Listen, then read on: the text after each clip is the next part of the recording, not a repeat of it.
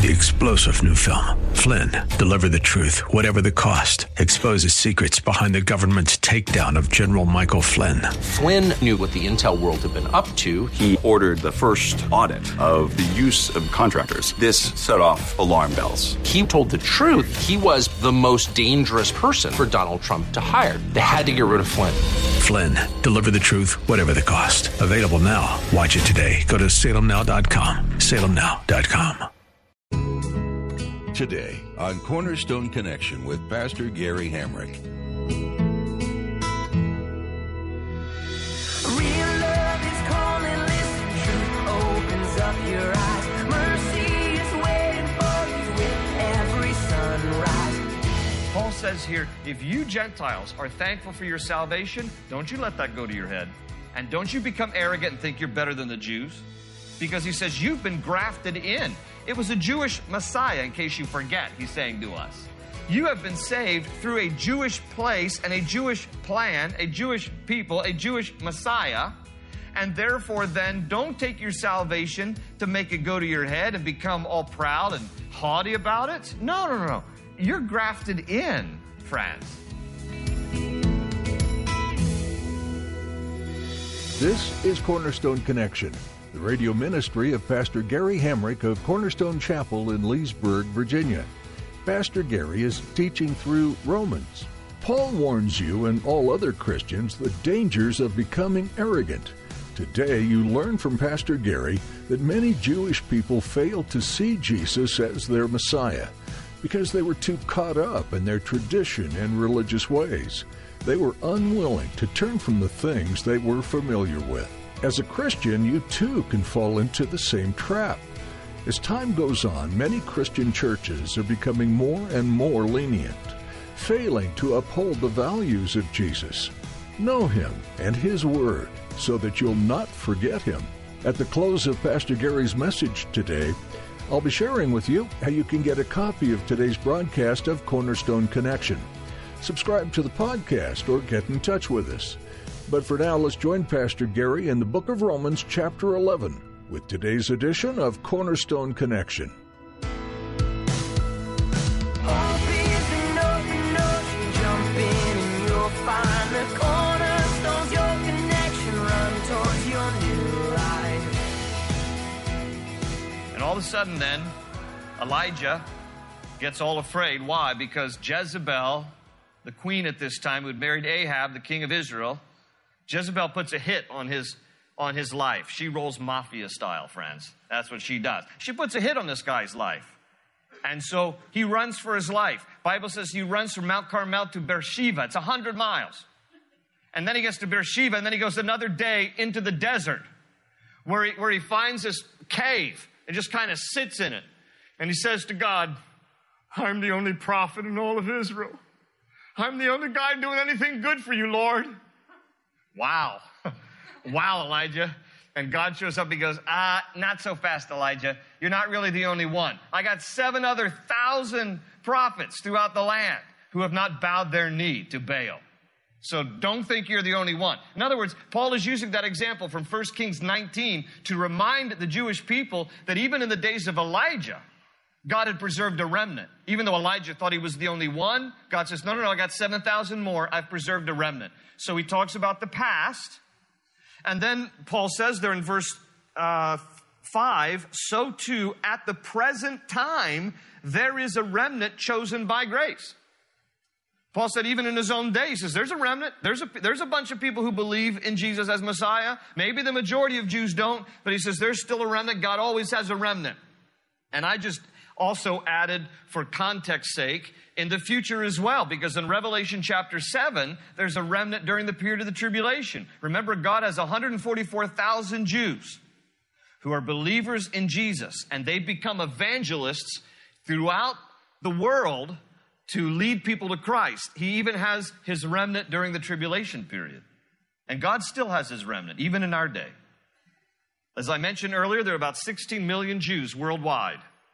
About equal number in the U.S. as are in Israel.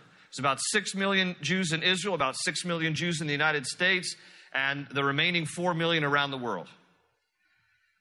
Of the Jews in the United States, this is a remarkable number, folks, but of the 6 million Jews in the United States who identify themselves as Christians, as believers. Now listen, you don't leave your Jewishness. You don't leave being Jewish when you become a Christian. It just simply means you've accepted that Christ is Messiah, okay? You're still a Jew. Jews today who have believed in Jesus call themselves sometimes a completed Jew. They call themselves perhaps a Messianic Jew. But they're still Jewish. But interestingly enough, of the 6 million Jews in the United States, you know how many now identify themselves as Christian? Okay, not necessarily evangelical, but as Christian? 1.7 million in the United States. Now, there's still great work to be done in Israel. Because in Israel, again, about the same equal number, 6 million Jews in Israel, about 6 million Jews in the United States. Of the 6 million Jews in Israel, only 20,000 proclaim to be Messianic Jews. It's about 1% of the population. So the work is still, needs to be done in Israel. And the only thing that I can say would be the reason between if there's about equal number of Jews in both the United States and Israel, but 1.7 million identify themselves as Christians in the U.S., 20,000 in Israel, it has to be the influence of the church. It has to be evangelical Christians in the United States who are leading their friends and co-workers to Christ to an understanding that Jesus is in fact the Messiah who died for the sins of the whole world, Jew and Gentile alike. So even in our day, God has preserved a remnant. There are more and more Jews coming to faith. On our last trip to Israel, one of my friends in Israel, who is actually the owner of Sarel Tours that we use in Israel, we have a travel agency stateside, and then we have a company in Israel. And Sammy Smadja, his father, who just died last year, and Terry and I had lunch with him in one of our stops. But Sammy's father planted 70 Messianic Jewish congregations throughout Israel. And so it is still a wonderful work of God's Spirit, and increasingly so among Jews today. And many of you have, I've given the pulpit over to some who are Jewish believers. Ronnie Cohen has taken the pulpit. Amir Sarfati has taken the pulpit. Rob Schenck has taken These are Jewish believers in Christ, okay? They're not an anomaly, but they are a minority. And so there's still a remnant, though. Let's keep reading on here. Verse 7, he says, "What then? What Israel sought so earnestly it did not obtain, but the elect did." In other words, Israel who sought it through works did not obtain it. But he said the elect did. The others were hardened, not permanently, we're going to see in a moment. As it is written, God gave them a spirit of stupor, eyes so that they could not see, and ears so they could not hear, to this very day. And David says, quoting from the Psalms, "May their table become a snare and a trap, a stumbling block and a retribution for them. May their eyes be darkened so they cannot see, and their backs be bent forever." Now, there's going to be a basis behind this, where they're in a stupor for the moment. They've been hardened for the moment, but there's a plan behind this as well. Because what he's going to end up saying here is that Israel, though they are the Jewish people by and large, with the exception of the remnant, obviously, and a growing remnant at that, the Jewish people by and large who are not believers, again, Paul says obstinate, disobedient, all right? Not words just used for the Jewish people who don't believe in Jesus. Those words are used for any of us who don't believe in Jesus. The hardening of our hearts, obstinate, rebellious, right? But what he says here is that if that's the direction they wanted to go, kind of like the way God used Pharaoh, Pharaoh hardened his heart. So God's going to take advantage of the hardness of Pharaoh's heart. God will harden his heart then in response to that. And then God will accomplish a great purpose in the release of the Jewish slaves under Pharaoh's heavy hand. Same thing. He says the Jewish people have experienced a hardening in part. He's going to say later in this chapter, until the full number of Gentiles has come in. Where he's going to move now is that even though the majority of Jews, out of the obstinance and rebellion of their own heart, have rejected Jesus as Messiah, God has now allowed that. He said, okay, if this is what you want, I'm going to give this to you for a time before I come back and stir your hearts towards me. And during this interim, I'm going to bring Gentiles into the kingdom, and I'm going to use them to actually irritate you. They're going to irritate you because you're going to look at these goyim and you're going to look at how happy they are and how much they love Jesus and how their lives are different, and you're going to become envious. So God's going to use now even the Gentiles, bringing them into faith in order to stir the hearts of the Jewish people. So this is where he goes. Look at verse 11. Again I ask, did they stumble so as to fall beyond recovery? Okay, so back to our screen, back to the original question. He keeps making the argument. He moves on now and he says, well, he's anticipating, some might say, maybe they have stumbled beyond recovery. He's going to answer it by saying this, basically, no, but in the meantime, salvation has come to the Gentiles. This is where he keeps going. Look at the rest of verse 11. Not at all. Rather, because of their transgression, salvation has come to the Gentiles to make Israel envious. But if their transgression, if the Jewish transgression, because they don't believe, means riches for the world, because now salvation is open to everybody else, and their loss means riches for the Gentiles, how much greater riches will their fullness bring? So he's like, if in the meantime, because of their hardness, their transgression, a whole world of salvation is open up to the Gentiles, imagine how wonderful it's going to be when the Jews eventually do come to accept Christ. Because if it's great what God is doing among the Gentiles, it's going to be even more incredible what God does among the Jews. Verse 13.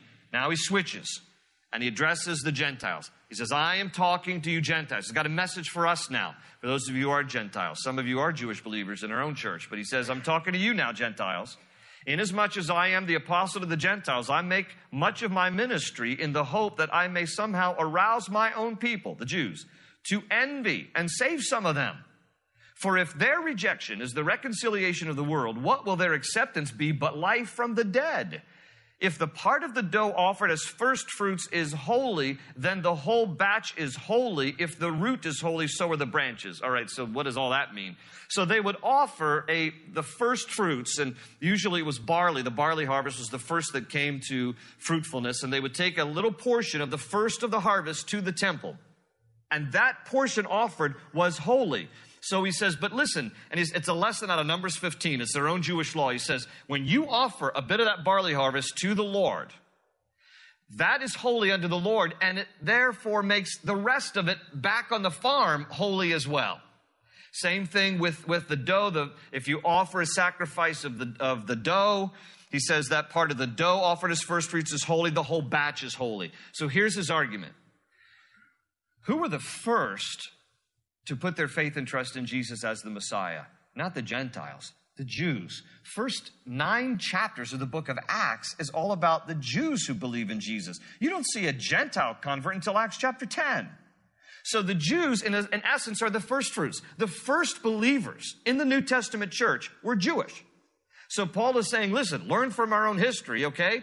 The first Jews became Christians who believed, all right? There's more to come. The rest of the harvest of the Jews are going to be made righteous too in its time.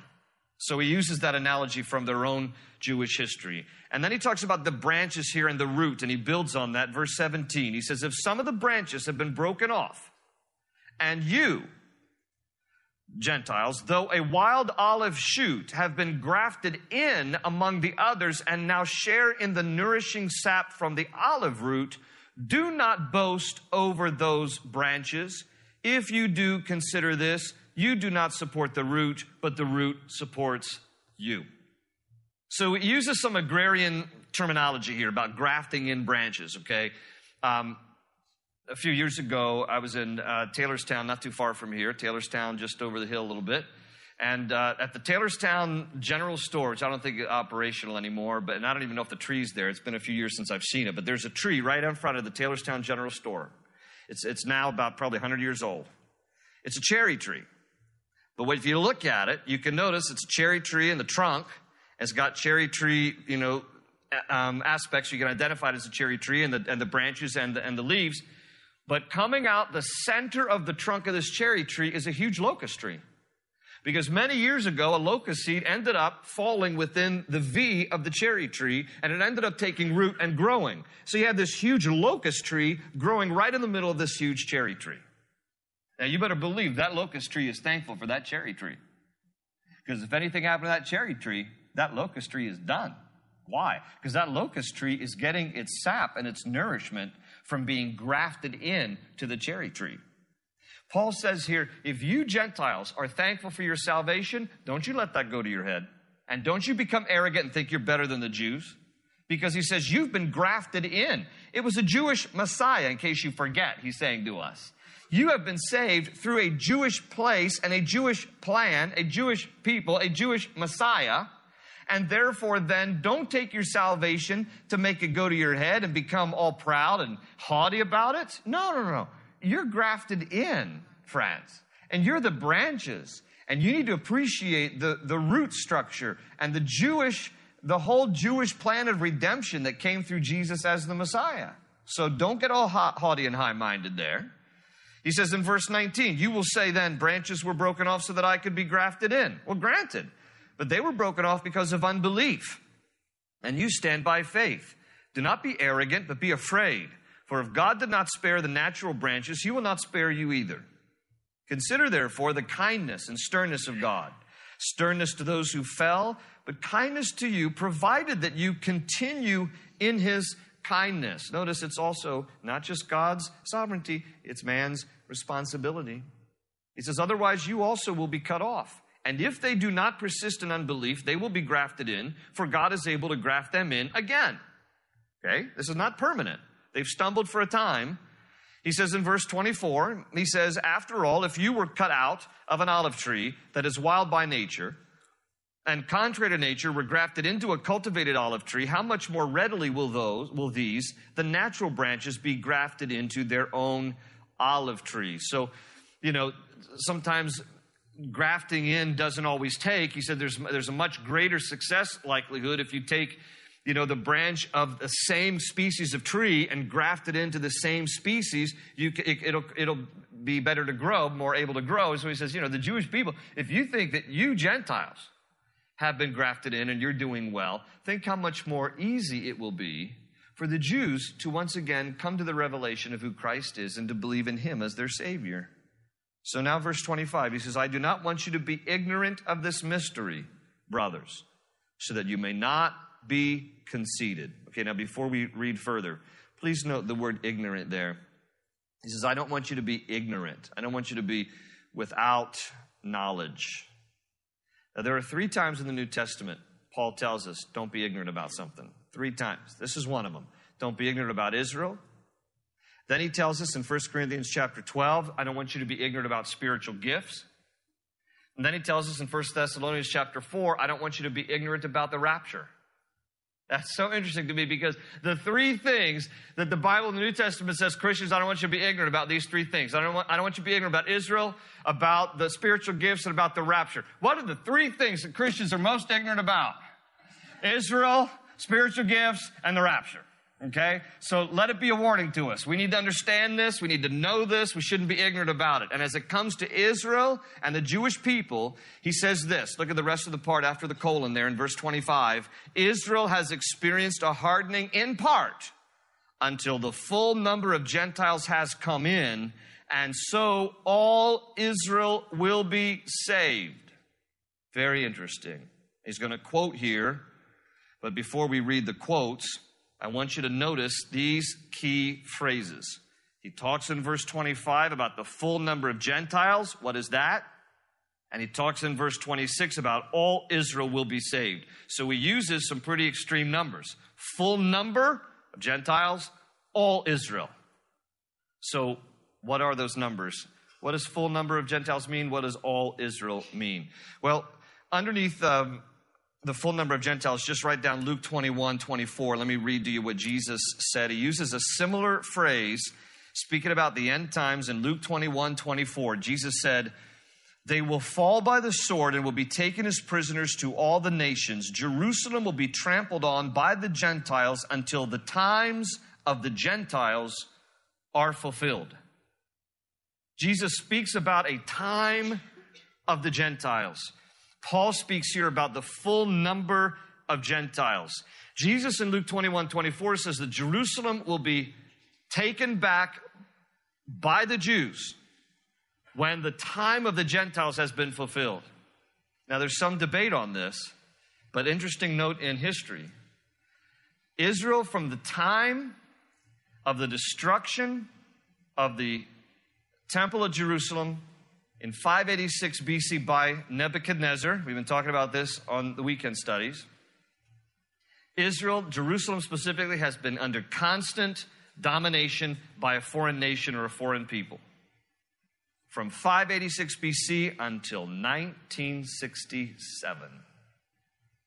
In the Six-Day War, when Israel was attacked primarily by Syria and Jordan, and then Egypt and other nations jumped on the bandwagon, and they successfully pushed back and fought a defensive battle against their neighbors. In 1967, Israel once again took Jerusalem back from Jordan. Now, does that mean now that because Jerusalem has been under Israeli control since 1967, that we are now in that last window of time when the full number of Gentiles will come in?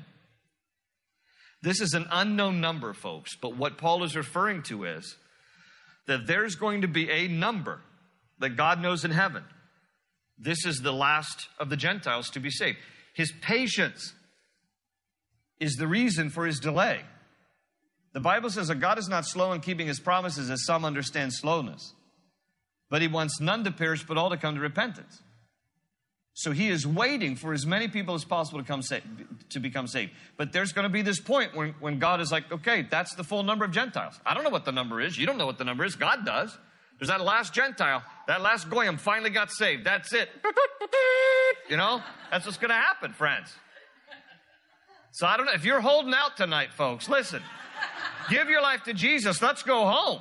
All right? Stop playing games. I don't know who that last Gentile is, but there's a last Gentile. All right? There's a last Gentile. And when that full number is done, God is going to now usher in the next age.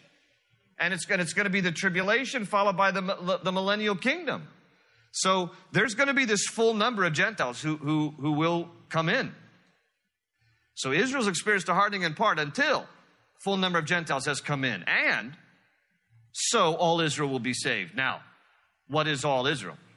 So in order to understand, let me just read the next passage here, and then we got a counter reference with the book of Zechariah. And I'm going to tell you this because it's a school night and I'm out of time, so we're going to have to save this for next week. But I'm going to read this part here, and it's just getting to the good stuff, folks. But listen, but then, it's a cliffhanger. You have to come back next week. All right, so he says, as it is written, the deliverer will come from Zion. He will turn godlessness away from Jacob. And this is my covenant with them when I take their sins away. Who is the deliverer who will come from Zion?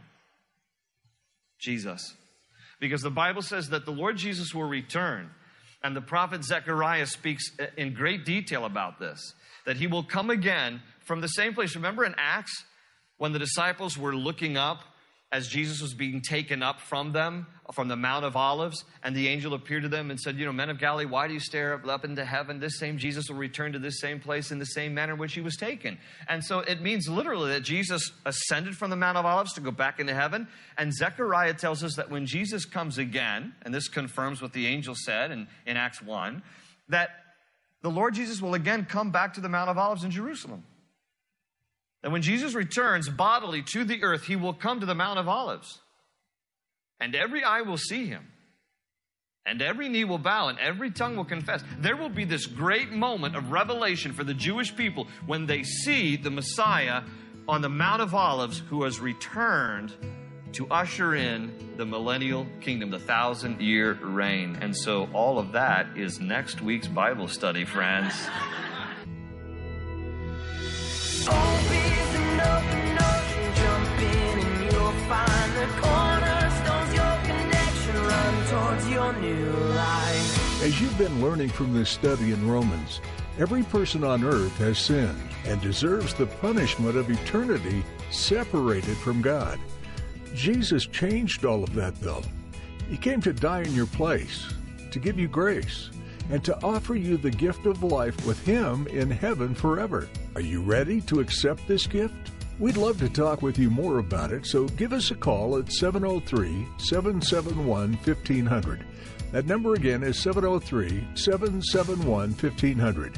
We'd like to also direct you to our website, cornerstoneconnection.cc. Under the Grow tab, click on How to Get to Heaven to hear from Pastor Gary about this important decision. We're so excited for you. If you'd like to hear more teachings from Cornerstone Connection, you'll find them at cornerstoneconnection.cc as well, or download our mobile app to take them with you wherever you go. We'd love to meet you too, so if you live in or are visiting the Leesburg area, come visit us at Cornerstone Chapel. We meet each Sunday and Wednesday to spend time in prayer and worship and studying the Bible, and we're excited to have you join us. You'll find directions on our website. Again, that's cornerstoneconnection.cc. Thanks for tuning in today for Cornerstone Connection. They say you're a wandering soul, that you've got no place to go, but still you know, you're not alone. Real love is calling, listen, truth opens up your eyes. Mercy is waiting for you with every sunrise. Hope is an open ocean, jump in and you'll find the cornerstones, your connection, run towards your new life.